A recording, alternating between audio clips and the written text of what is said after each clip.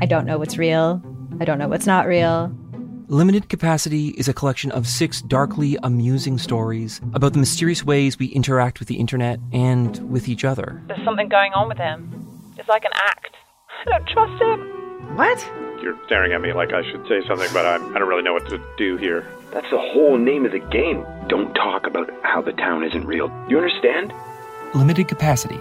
Available now on CBC Listen or wherever you get your podcasts. This is a CBC podcast. This is Play Me, Canada's national digital theatre. Each week, we take some of the hottest plays and transform them into contemporary audio dramas. I'm Laura Mullen. And I'm Chris Tolley. And today we have a bonus episode, an interview with the playwright Anna Chatterton. Anna Chatterton is quite a force in the Toronto theatre community right now. She recently wrote a show called Within the Glass that was at the Tarragon Theatre. And she's currently in a play that she co-wrote and is co-starring in called Gertrude and Alice, Buddies in Bad Times, that she is performing and created with Evelyn Perry.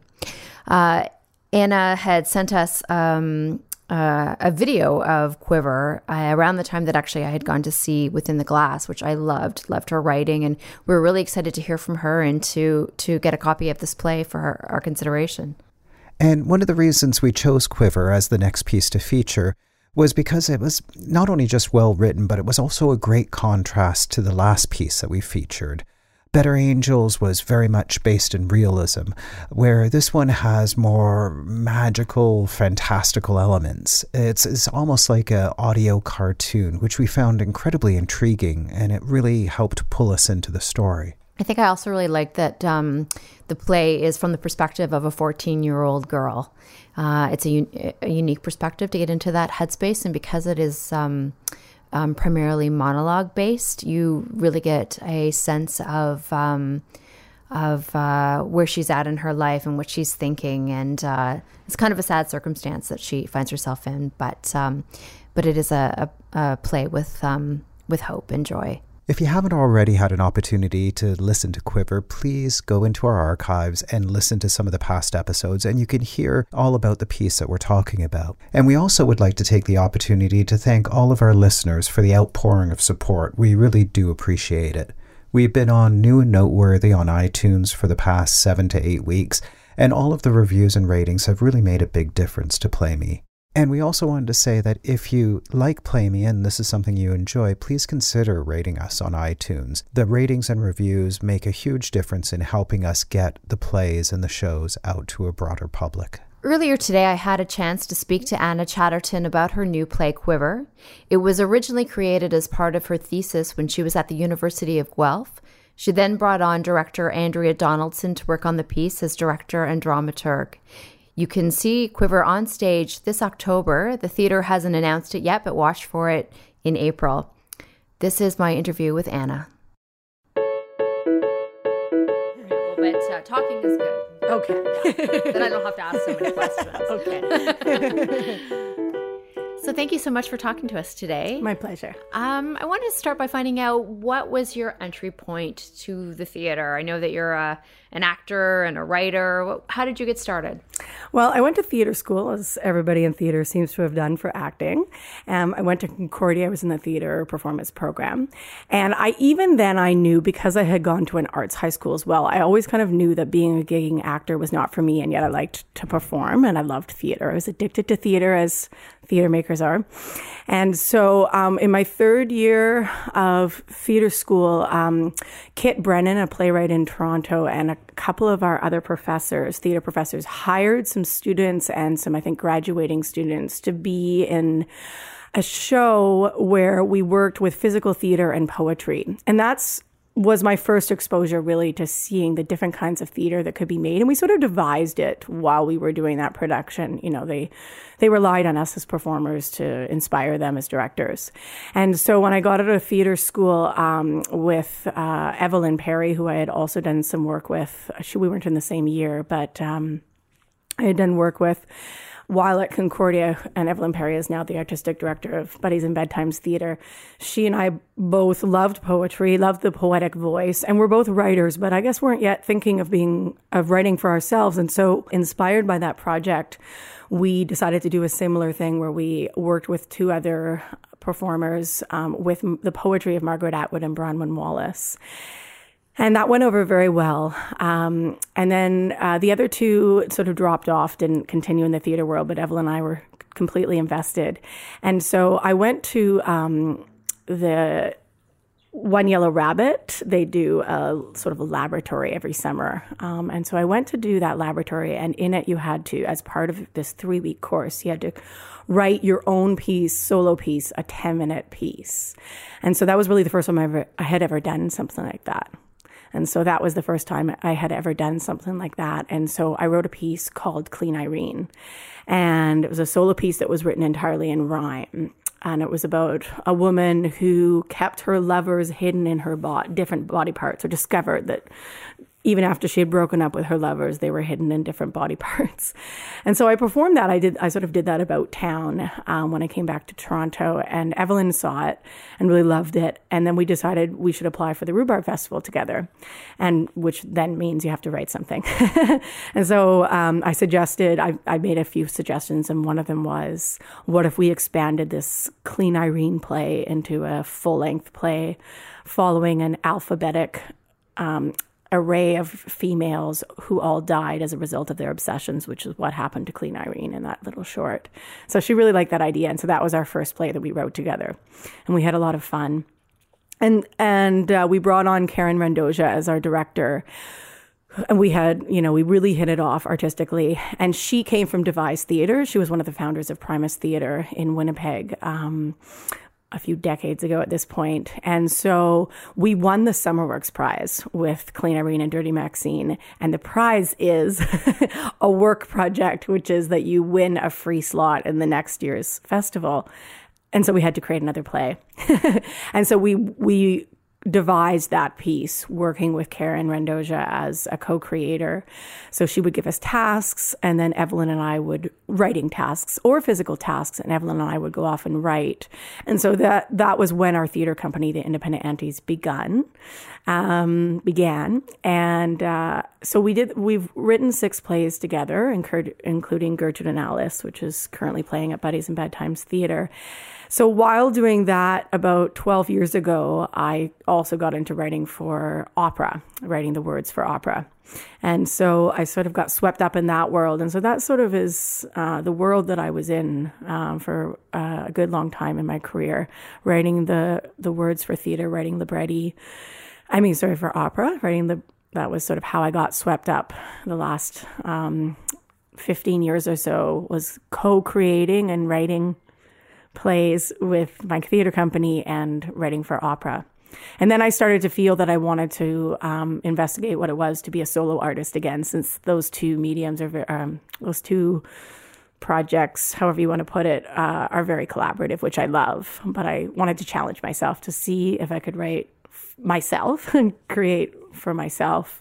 So I wrote Quiver, and I wrote a play called Within the Glass that was recently produced at Tarragon Theatre. And so that was my long-term path.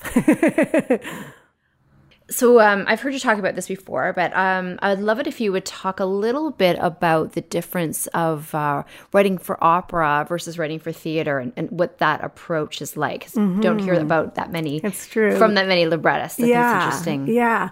Well, for me, I think of it as dramatic poetry because it's a very, very spare, minimal text that you need to write, because you need to leave room for the composer to make music. And you have to I have to always remind myself that music can do something that words can't do. And sometimes, it's always adding a mood.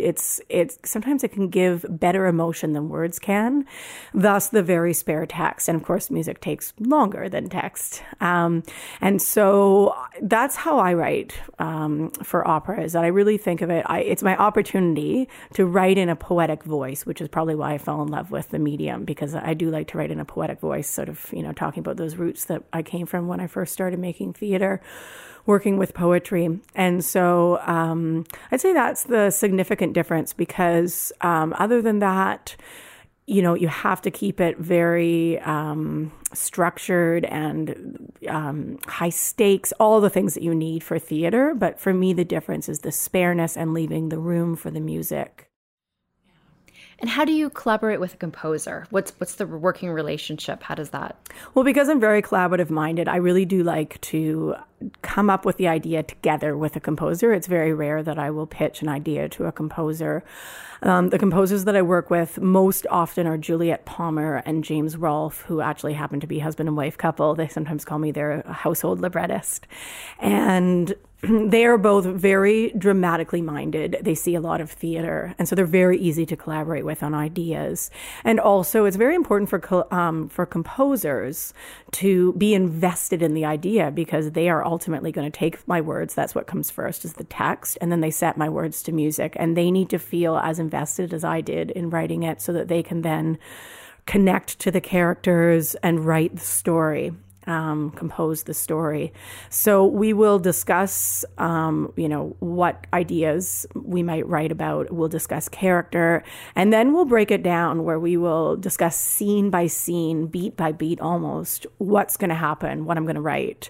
So then I'm sort of free to go off and write within these constraints of what we've already decided on. And then, of course, things will always change, or something won't work, and I'll go back to the composer and we'll discuss it. But for me, it's a wonderfully structured way to write, which I don't usually do in playwriting, but so that we both have sort of bashed it all out and tried to think through troubleshooting all the questions that might arise, so that we both feel really good about what we're about to embark upon, and then go for it.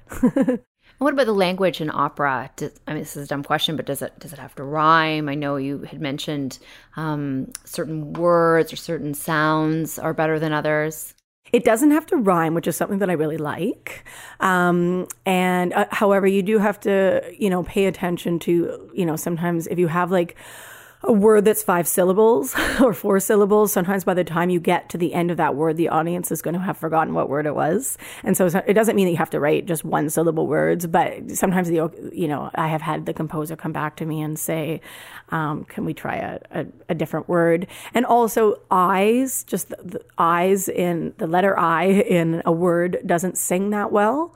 And of course, opera singers love the ah and the oh. So often, for example, with names, I'll name them something like Mona, or there's a lot of A's at the end of my names, or Roy, something that will sing well if it's going to be said a few times. Of course, if it's love and that sort of thing, and they're going to repeat the name, I try and choose names that aren't like Jam or something like that. I feel bad because that's my husband's name, but he wouldn't get included in an opera just because that sound. I always think of composers have said that to me several times. It just doesn't sing well. So that sort of word choices I do think about, but in general, I think of when I'm writing, I know that it's being sung, so I'll sort of sing it in my head. Not that I am an opera singer, and not that is necessarily how it usually sounds in the end after it's been said, although from time to time it has mimicked what I've heard in my head. But therefore, I know it's not going to be, a spoken voice on stage. I know it's going to be sung, and so I have to think about that when I write. Are you musical yourself? I can carry a tune. I can sing on stage, and I have sung on stage, but I'm not an opera singer. I don't really read music that well. I have a rudimentary understanding of how to read music, but I didn't study it other than what I did in, what we all did in school back in the day.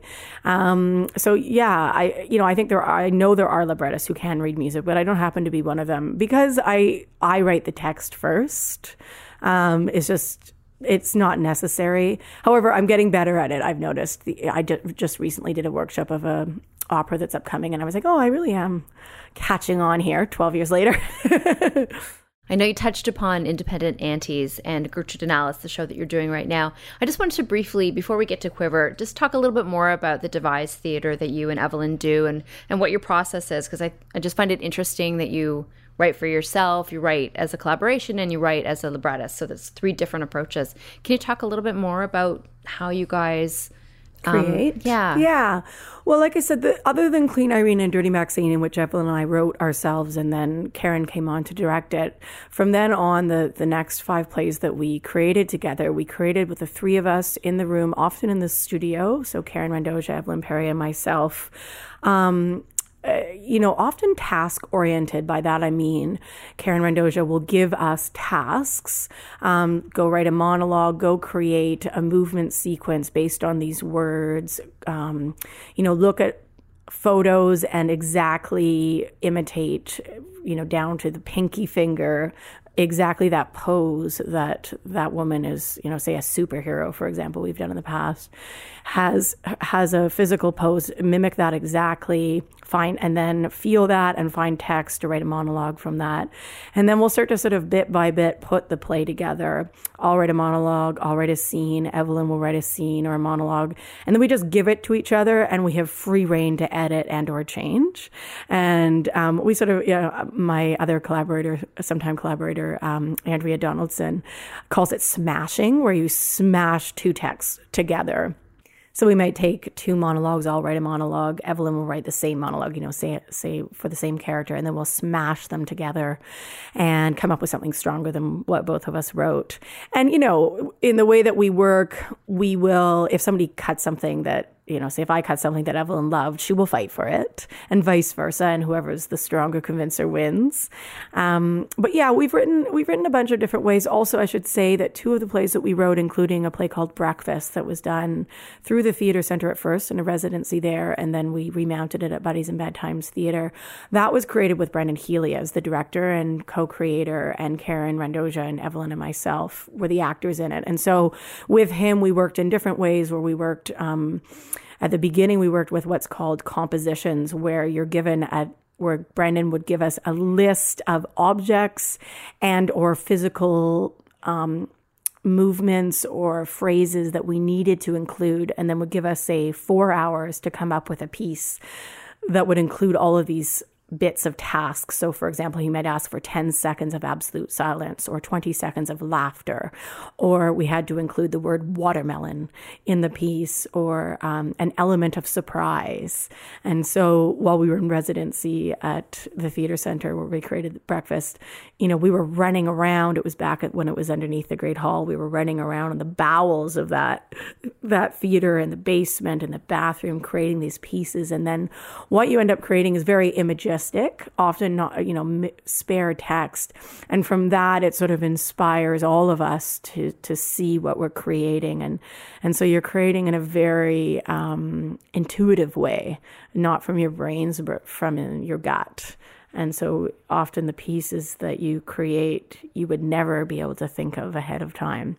And so thus, the play Breakfast was born. And so, yeah, that's, I don't know if we even name it always, that we call the way that we create devised theater. Although that is, of course, where the roots are coming from, but we call it co-creation, a collaborative creation. And then Evelyn, Perry, and myself always as the writers. How is that different when you write for yourself without the prompts and tasks and people to feed off of for a show like Quiver? What is your process for that? Well, particularly for Quiver, let's say as an example of a solo piece that I wrote, that one I wrote while I was doing my master's in creative writing at the University of Guelph. Judith Thompson was my advisor, and that was my thesis project. And we were originally going to work on another play, but I was really developing the other play. It was Within the Glass through Tarragon Theatre, and Judith said, "You know what? Why don't you write something new?" And I am a fairly slow writer. I don't think of myself as someone who's very prolific. And so it kind of scared the bejesus out of me. And she said, just write for 40 minutes every day, and that's it. And I sort of had 4 months before I had to hand in my thesis. But that's very Judith Thompson. She writes, I think she thinks about it for a long time, and then she writes it in a flash. And it's always brilliant, of course, being Judith Thompson. But so she really wanted me to try this. And it was an excellent challenge, and one that I actually was able to meet. It felt doable, manageable to write for 40 minutes every day, slowly piece together a play, and then, of course, revisions.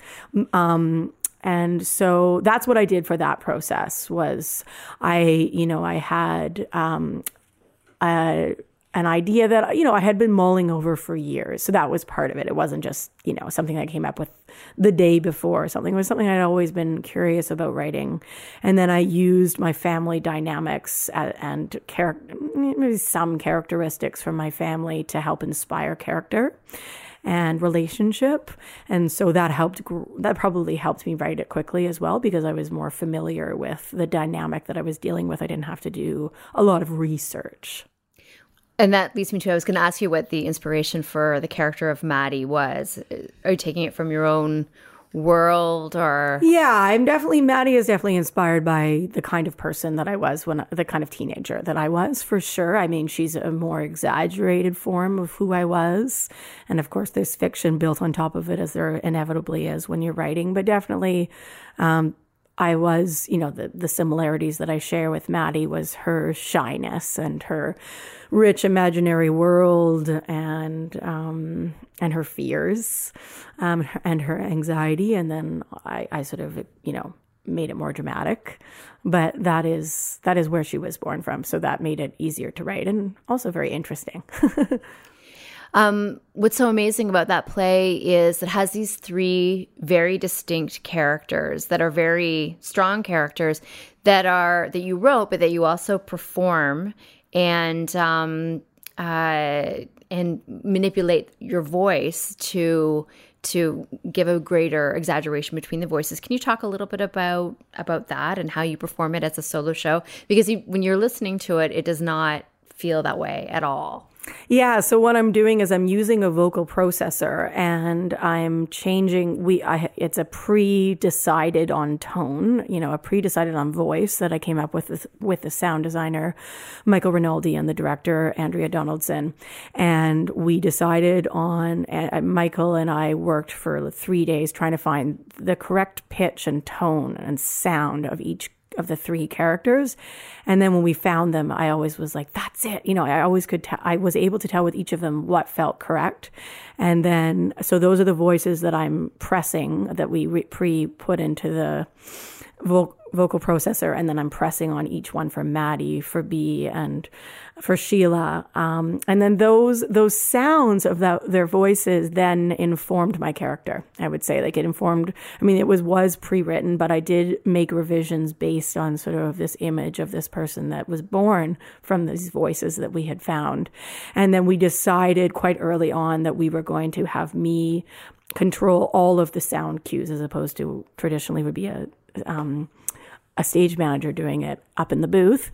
And so I control all the sound cues, and we really were trying to make it work make it as if you're watching a radio play in action. And so I'm controlling all sounds that you hear and all effects as well. The vocal processor has these amazing effects. And so, for example, in the druggy part, I am doing that sort of live, where I'm making a sound sort of, I know what sound I need to kind of make to sort of initiate the sound, and then I'm sort of morphing the sound, which is really fun to do because then I can control it as I'm doing it. And there are various other parts, and of course in the play in which I'm doing that, and of course the repetition, the looping. I'm doing that looping live, which took a lot of practice. I think it's one thing to do like a one-person show, but then to be controlling all of the sounds at the same time, to me, seems like a very daunting thing. Is it just a question of practice and muscle memory? It is challenging for me. It was a challenging process, one that I wanted to learn, but I don't think of myself as a techie person. It was my partner, Jim Rexton, who's a new media artist, who found the vocal processor for me after I told him what I wanted to try to do. And I really had to learn it with the help of Jim, but also with the sound designer, Mike Rinaldi, to try and figure out what this piece of equipment was, what this musical instrument per se is. And then I practiced like mad before we went into rehearsal to try and understand what I needed to do, particularly the looping. The looping is a particular art of, that is all about timing. And so, yeah, I had to work quite hard, but it was one that I really wanted to learn because I'm very interested in sound, and one that I would like to explore further. And so I was really eager to learn it. It just was, it's almost a joke between me and my partner. It is a joke because, of course, I'm not technically savvy. But now you could say that I am, just one step further. I think so. I understand that there will be an opportunity to see Quiver I know it was originally at Theatre Aquarius, but that it will be coming to Toronto, soon to be announced, correct? Yes, I can't say the name of the theatre yet, but it will be playing in Toronto in October and early November of 2016. Fantastic. And anything else? What is next on the horizon for you? Well, coming quite right up next in the end of May is Rocking Horse Winter, a libretto that I wrote with Irish composer who lives in Scotland, Gareth Williams. So Tapestry Opera is producing our opera, Rocking Horse Winter, which is based on a D.H. Lawrence short story called The Rocking Horse Winter. So that's what's up next immediately. Thank you so much. It's been great talking to you. It's been a pleasure working with you too. Thank you so much. That was Laura Mullen talking with Quiver playwright Anna Chatterton. Now is the time that we announce the next play in the Play Me series. Next week, we feature the first installment of Lo, or Dear Mr. Wells, a play by Rose Napoli. Lo, or Dear Mr. Wells, is a play about a vulnerable 15-year-old student who has an affair with her married English teacher. Visit playmepodcast.com to learn more about our shows, leave a comment, or let us know what you think of our podcast. Play Me is produced by Laura Mullen and Chris Tolley. The associate producer is Pippa Johnstone. Play Me is funded by the Canada Council for the Arts and the Ontario Arts Council. Special thanks to our partners, the Playwrights Guild of Canada, Factory Theatre, Tarragon Theatre, and the Musical Stage Company. Play Me is an Expect Theatre production. For more information, please visit playmepodcast.com.